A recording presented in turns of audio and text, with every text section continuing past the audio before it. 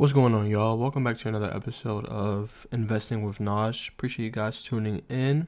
And today I have a treat for you guys. Today we're going to be talking about, the small ways to get to wealth. So mainly my emphasis is going to be on this one important concept. Now it's mentioned a lot, but I want to go into more grave detail about it. So when you have a set of money, you want to save and or invest 10% of your money, right? You want to save 1/10 of your income. Now, this important concept I've actually learned from The Richest Man in Babylon. It's a really great book. It just talks about the different stories at a time, before everything came about. And it just talks about some of the money principles used back then that can be used today. One of the big ones is, like I mentioned in my other episode, was having your money work for you. So, with this 10%, what's so valuable about that is you're putting this money away, you don't touch it. See, where a lot of us, we fall short is that we spend this money that we had saved up, or we don't do it consistently. So now we live in a digital age, right? Got the internet, social media, everything like that. So it's so easy now to actually save money. You can just have your checking account and you can set up an automatic transfer from your checking account actually to your savings. Every time you get paid, every week, every month, whatever works for you, whatever fits your bill, right? So you save this 10%, right? And over time, it's going to grow for you. See, the bad things now is the interest rates are really low. The Fed, or the Federal Reserve, has cut interest rates. So you're not, even in a usual savings account, let's say a Wells Fargo or Bank of America, you're going to get like 0.0001 of interest into your account. So that's really not a lot of money, and that's the issue. So even in a high yield savings account, let's say the interest rates are up, you're probably going to get maybe at max, 2%, right? So if you can't tell, savings accounts aren't cutting it. You're not going to get the bang for your buck. You might get in a high yields account maybe 20 some odd dollars, every year. That's not going to cut it. Okay. So why do I bring up saving? I bring up saving because, one, you want to create the habit, right? It's important to create that. Most people don't understand that. Even if it's, as I said, 1/10, 10%. If you make $1 million, you save 100,000. If you make $1,000, you're going to save 100. If you make $100, you're going to save 10. So on and so forth. So I mentioned saving because I want you guys to get in the habit of actually putting your money to the side. Then once you have your money to the side, as mentioned in the book Richest Man in Babylon by George S. Clason, have your money work for you. Have your money go and make more money. So first, you want to create a 3 to 6 month emergency fund. This is important because life throws so many things at you, and you never know when an emergency is going to come up. Your car goes down, you lose your job, you see what the unemployment rates are currently right now.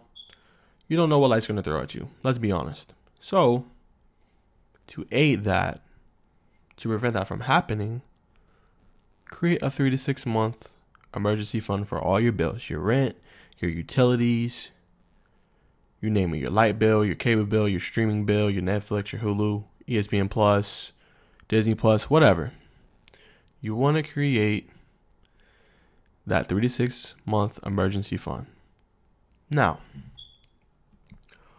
once you create that, then you want to pay off any high leverage debt that you have. See, this is where many people mess up. People go and make purchases on the credit card, which is okay to have a credit card, but you have to use it wisely.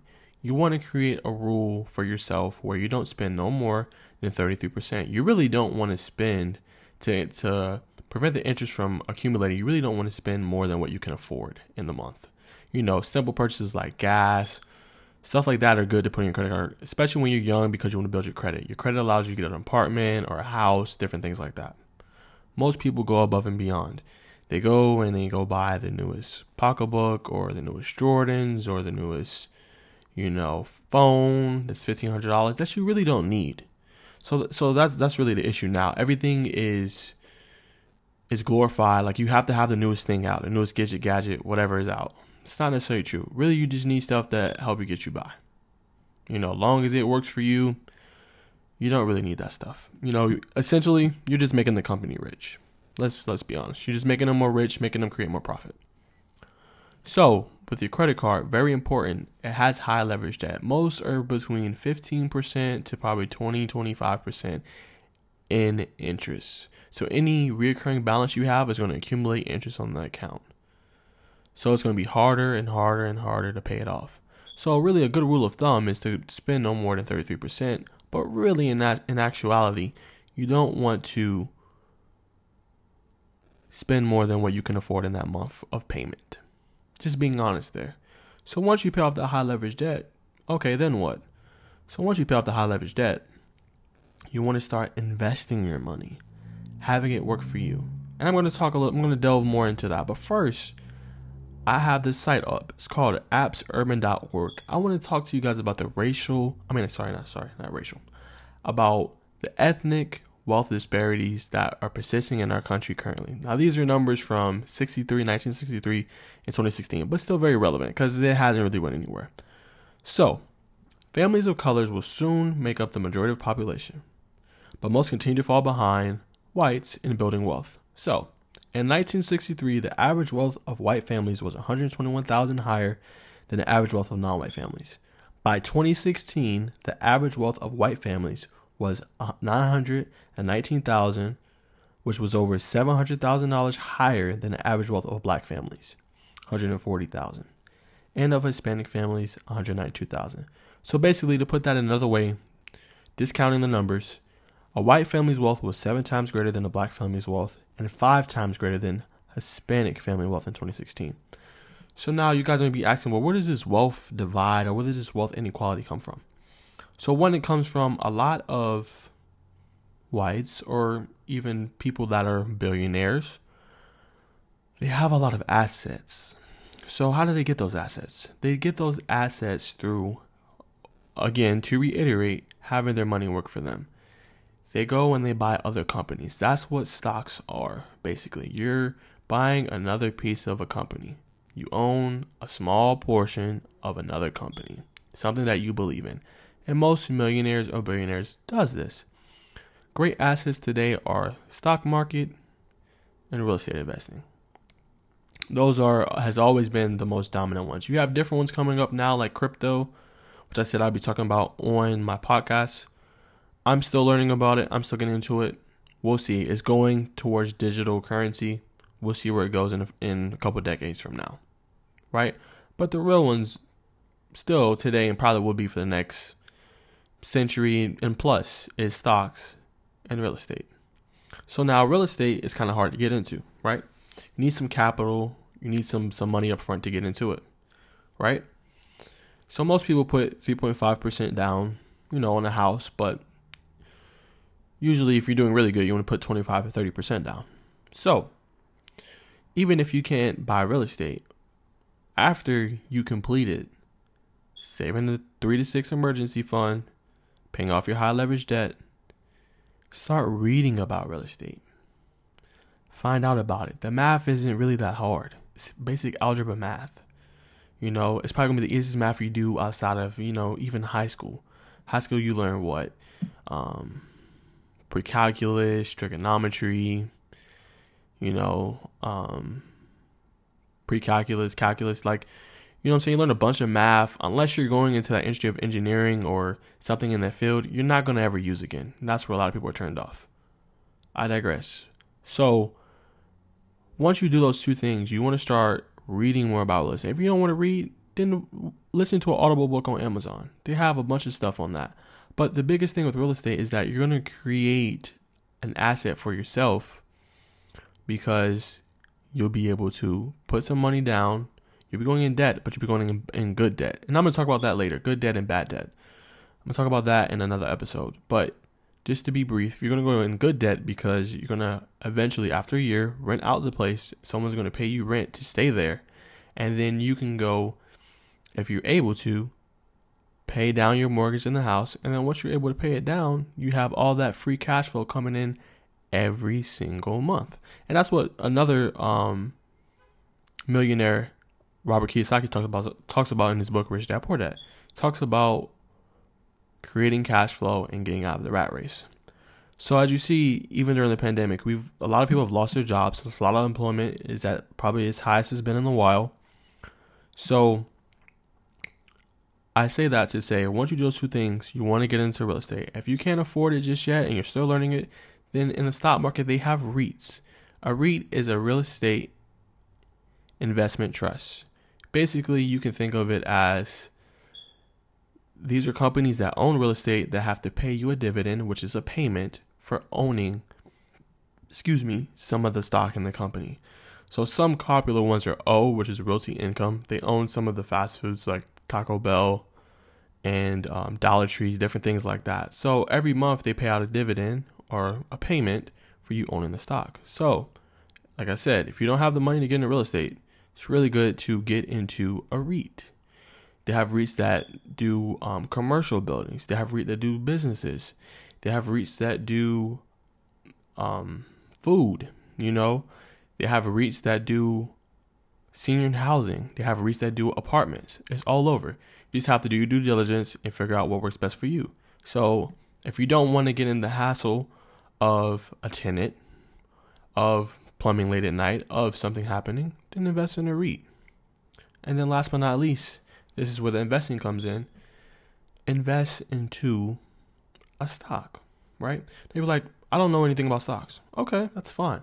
So there's a bunch of, nowadays you have robo-advisors. Robo-advisor is basically a company that will do the investing for you. A prominent one now is Acorns.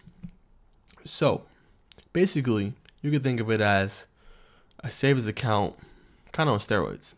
Why I say that? I say that because basically whatever you get paid, just have a certain amount, like I said, the automatic transfer you have. Let's say you do $10 a week. This is what I currently do with Acorns. So you do $10 a week. Basically, you're going to get your money spread all the way out. They're going to invest into different ETFs. ETFs, like I said in my other episode, is an exchange traded fund. You're basically going to get a broad diversification, which is really good when you're just starting. So you put your money in there. They're going to put it in like 5 or 6 different ETFs. I think it's like VOO, IJR, and then it's a few other ones that they just changed. But if you go on Acorns, you can see the other ones that they invest in. So basically, every month you'll get paid, even if it's a small fraction, dividend from the 2 bonds that they have in account, depending on the account that you choose. So they have a conservative, a moderately conservative, aggressive, a mildly aggressive, I think like an ultra conservative one, I believe. So you can pick out of those whatever fits your bill. If you want to do, I think mildly conservative is like 80% stocks, 20% bonds. Aggressive is all in stocks. I think conservative is 60-40 ratio, 60 stocks. No, there's moderate. Moderate is 60% stocks, 40% bonds, and then the conservative one is probably mostly bonds. So whatever fits your bill. And like I said, a bond is just basically you giving your money either to an entity or government, and they're paying you interest on the money that they owe you. It's basically what a bond is. So you put your money into that, it invests it, whatever works for you.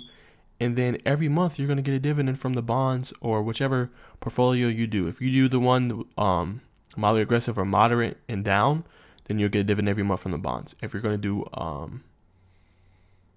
do the aggressive portfolio, you get one quarterly. Quarterly is every 3 months. Every 3 months you'll get a dividend from the VOO, the IJR, and the other ones in the portfolio. So like I said, do the ones that work best for you. But this is really good because, one, they have an account now where you can create it for your kids. So let's say you have a kid. He was just born. He's a year old. So this account you can create from, I think it's like a $3 fee every month. And like I said, they're a robo-advisor. So if you don't want to do the work, this is really good. You put your money into it.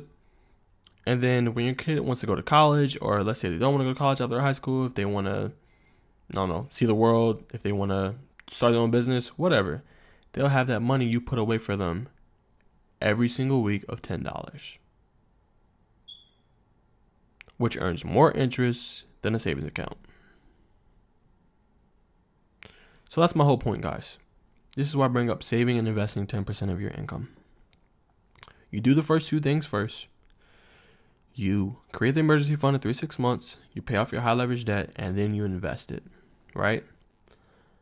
So, like I said, there are many ways to do this. Acorns is a good one if you don't really want to do any of the work. You want to just put your money on autopilot.